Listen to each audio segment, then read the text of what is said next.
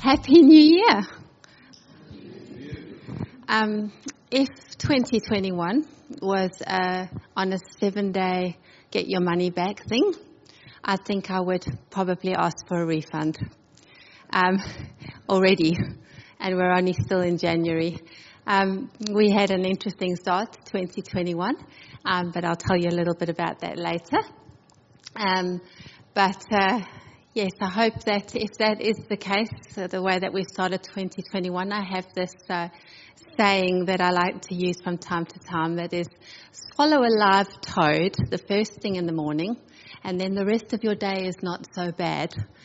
So if that was the last toad in the first few days of 2020, then hopefully the rest of the year is not going to be so bad.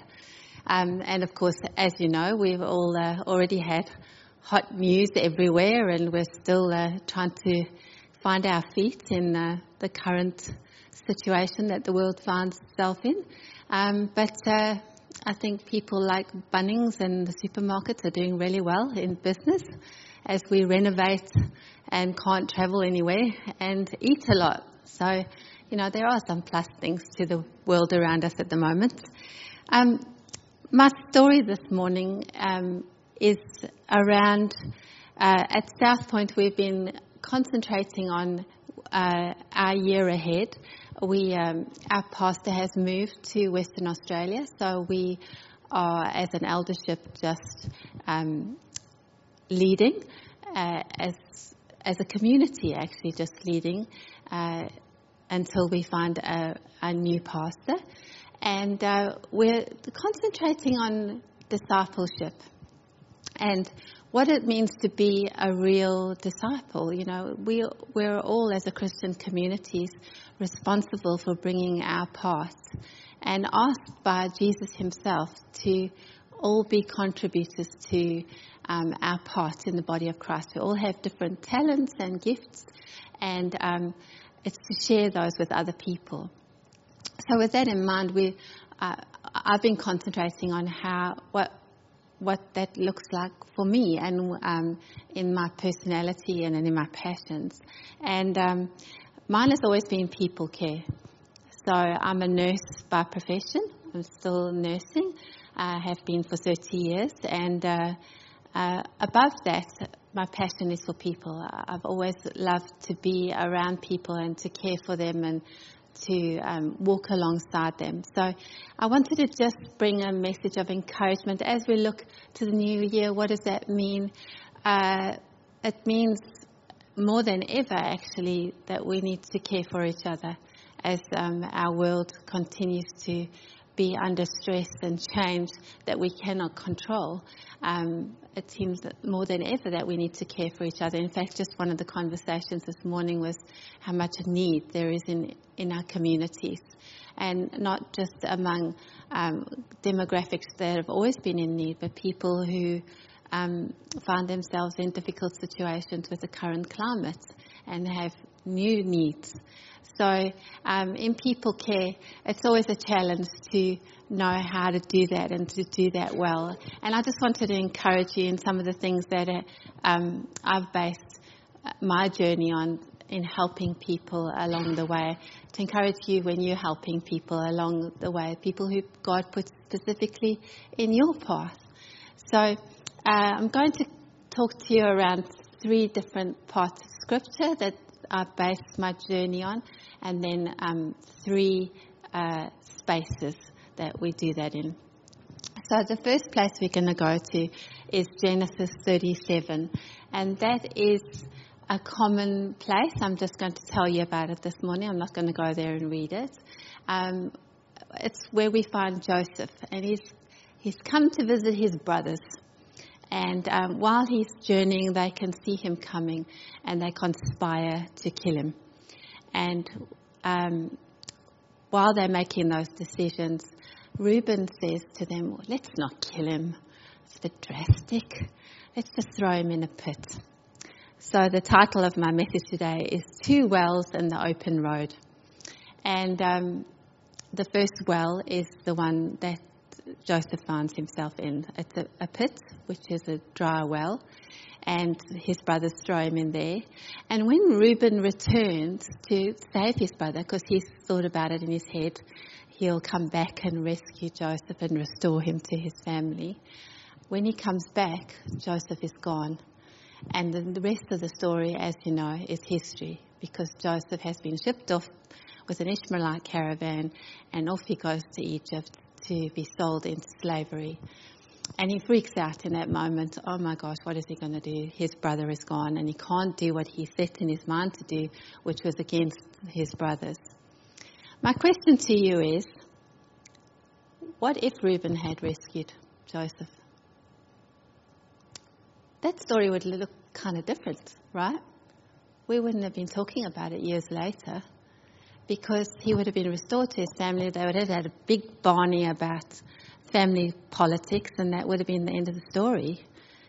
But in fact, even though Joseph's life was really difficult, historians say between 17 and 20 years he suffered in slavery before he got to Pharaoh's court, God was with him. And what I like to take out of that scripture and apply to my personal life, because I love people and I want to fix their situation. In nursing, you give them an injection, you do a bandage, you do something to help fix it, or rescue them, is that, as it with Reuben, it's not my job to rescue them. That doesn't absolve us from helping people. It means, though, that we cannot rescue them. Only God can. And so we need to trust God with them and with our journey with them, that He will be at the center of what we do for them. And in Joseph's move forward into the next 17 to 20 years, God was the one who stayed with him through that whole time. God was the one who brought favor. God was the one who made a way for Joseph, even though Joseph worked really hard in that 17 to 20 years. So that's the first principle I try to take into every people care situation. I cannot rescue this person. I can only walk with them, and God needs to be at the center of that relationship between us. The second place I'd like to go to is also one that you know very well. It's the story of the woman at the well. And I'm going to read that piece to you today. A woman, a Samaritan, came to draw water. Jesus said, "Would you give me a drink of water?" The Samaritan woman, taken aback, asked, "How come you, a Jew, are asking me, a Samaritan woman, for a drink?" Jesus answered, "If you knew the generosity of God and who I am, you would be asking me for a drink, and I would give you fresh living water." The woman said, "Sir, give me this water so I don't ever get thirsty. I won't ever have to come back to this well again." He said, "Go call your husband and come back." "I have no husband," she said. "That's nicely put," he said. You have had 5 husbands, and the man you're living with now isn't your husband. You spoke the truth there, sure enough. I love that in the scripture. If you could hear Jesus speaking to her, there's no judgment in his voice. There is only grace and love for her, in spite of all the things that have happened in her life, all the circumstances, all the choices she's made. Some of them have been circumstantial, some of them are choices. And there's no judgment in his voice. I think for us, it's our natural, it's part of our fight or flight, actually, response to life around us, that we're always judging the situations that we're in. We're judging whether it's safe for us to be in the situation, it's safe to be the other person to be there, and it's safe for our families. That's part of our natural response. But in the scripture, what I've taken out of it always is to not judge people for their circumstances or their decisions. That's not my responsibility. I'm not there to rescue them, and I'm not there to judge them. I'm there to bring Jesus into the situation that they face and to, at all times, exercise grace as Jesus did with this woman. It's his grace that makes the way. It's his love that paves the way. And to always remember that he is at the centre of every meeting that we have with any person that we have to take care of. The last scripture is one of my favourites too. It's the scripture, the road to Emmaus. And it came up in that sweet little clip for the kids. In the scripture, it actually talks about how long that journey is. So the first sentence is that this road to Emmaus is 7 miles long, which is just under 14 kilometres. That's quite a long road to be on if you're walking. And the road that the disciples are on, they're talking about what's just happened to Jesus and how they're disappointed and grieving, and they're talking to each other and confused as well because the women have just come to tell them that they can't find Jesus' body. And so while they're talking, they're sharing the load between the two of them. And Jesus joins them. And so for the long road, which is 13 kilometres or 7 miles, they are talking with Jesus, who they don't recognise as Jesus, but they are talking about what has happened and about the scriptures and how that relates to them, and they feel this burning passion in their hearts. And then, of course, as you know, Jesus reveals himself. I think for all of us, when we're doing that thing where we evaluate the situation that we find ourselves in with another person in a relationship, we consider first, as I said, our safety and how that's going to impact our lives. But we also, in the world, especially today, we go, well, how long is that going to take? How long are we going to journey with this person? How much time is it going to demand of us? And in a world where we are seem to be more time poor than ever, even though we have microwaves and things that work really fast like the NBN, we seem to be time poor. And so we're also time sensitive. We don't necessarily want to give of our time in case it takes too long. That's always what's on your mind, really, when you're considering a new journey with somebody. For me, when I enter into conversations with people or I start a journey with someone, I also ask that same question. How much time? Well, in Scripture, the number 7 is a symbolic number, and it means the perfect number. So 7 is perfection, it's God. And whenever I think about, well, how long is this going to take? It will take the perfect time. However long the journey is, whether it's short and I get to walk with some people just for a short time, or whether it's long and it takes years and years to establish those relationships and to walk with them through whatever it is that they need to walk through. It doesn't matter. It's God's time. And whatever time He's called us to walk with somebody, His grace is enough to help them and us in that place. I like listening to big preachers, the ones that are a little bit more famous. And I can often listen to those messages and be so encouraged about what they say, and it's so wow and motivating. And then sometimes I think, well, how do I apply that to my life? So I'm a nurse and I like to be practical as well. So I thought about how do we apply these 3 principles that I've shared with you from the Word to our lives.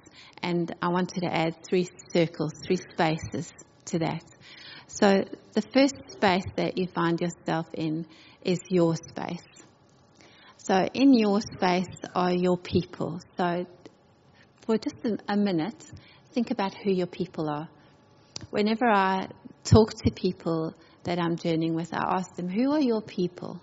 Because sometimes it's really good to just take inventory of who your people are. Because even when we get stressed and distressed, we can think that nobody cares about us, which is not necessarily a truth.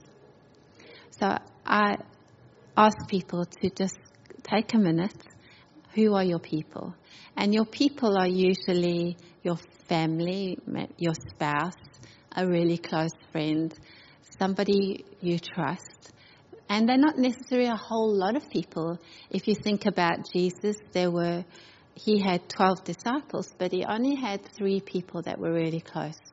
And those were the 3 people that were left at the bottom of the cross when everything looked like it was going south and he was dying. There were 3 people there. So it doesn't have to be a whole group of people. It just has to be your people, the ones that you would ring in the middle of the night, the ones who take care of you, the ones that go out of their way to ring you up and find out how you are. Those are your people. So those people are in your first space. In the second space is your community. So your church people that you know and you connect with. Perhaps you have something that you do in the community that you're really passionate about. If you're still working, perhaps it is your job. As Christians in the world, historically, we haven't been great at what we do, what we say and what we do. And that's why people don't necessarily trust Christians, because sometimes what they say hasn't been what they've done, and they've done some terrible things. So we need to show in the second space the very best of our faith in Jesus Christ. And the way that we do that is to shine. When our children were little, we've got 2 little boys. Oh, well, they're not little anymore, they're enormous.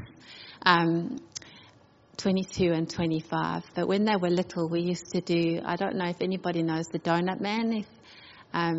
He was a children's preacher at the time when my kids were little, and he had this song that said, life without Jesus is like a donut.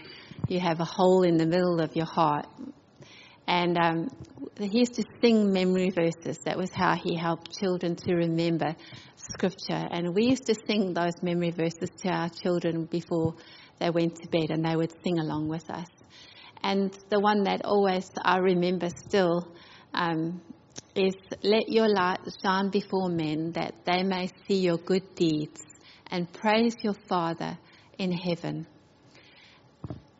When you're in your second space, whether that's in your community or in your job, or whatever it is you're doing in the second space that exposes you to other people, it's not necessarily your words about Jesus that count. It's your shining. It's shining the light of Jesus Christ so that people go, there is something different about you. It's being excellent at what you do so that people see that there is something different about you.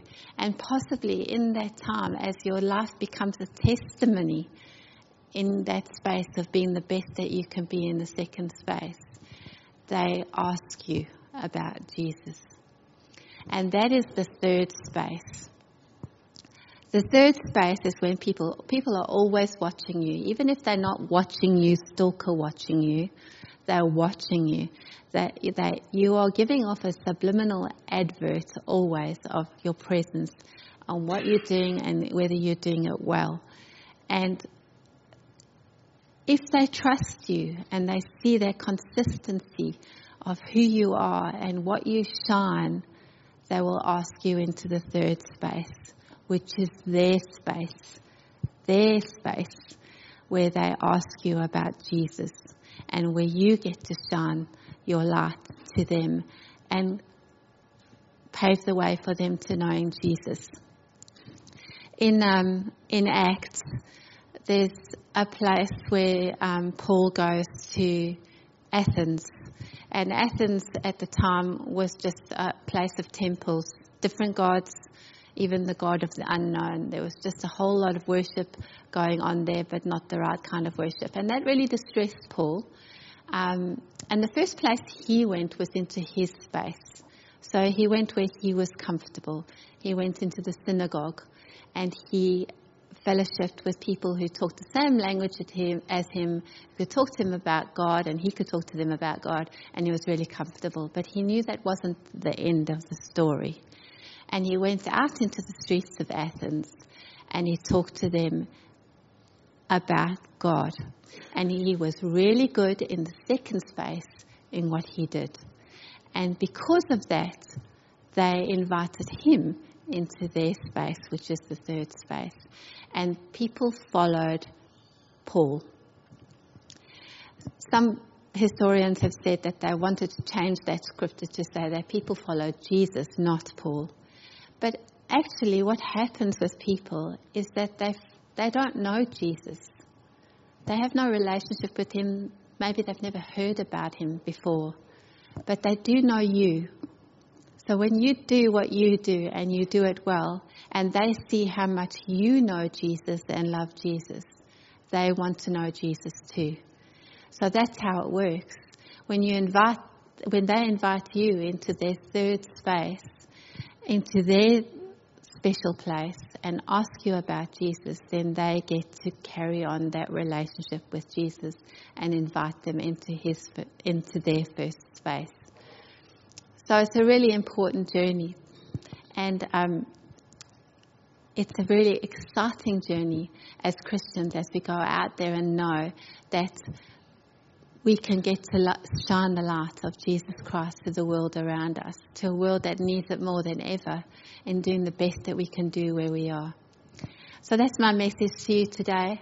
I hope that encourages you, that when you go out here into your spaces, that you do the best that you can do, and that you shine Jesus in those spaces and make a difference in 2021 in whatever you set your hand to, remembering always that you can't fix it and that Jesus is the centre of it, and to show grace and mercy and to take the time, whatever it takes, to go on the journey with people that you find in your life.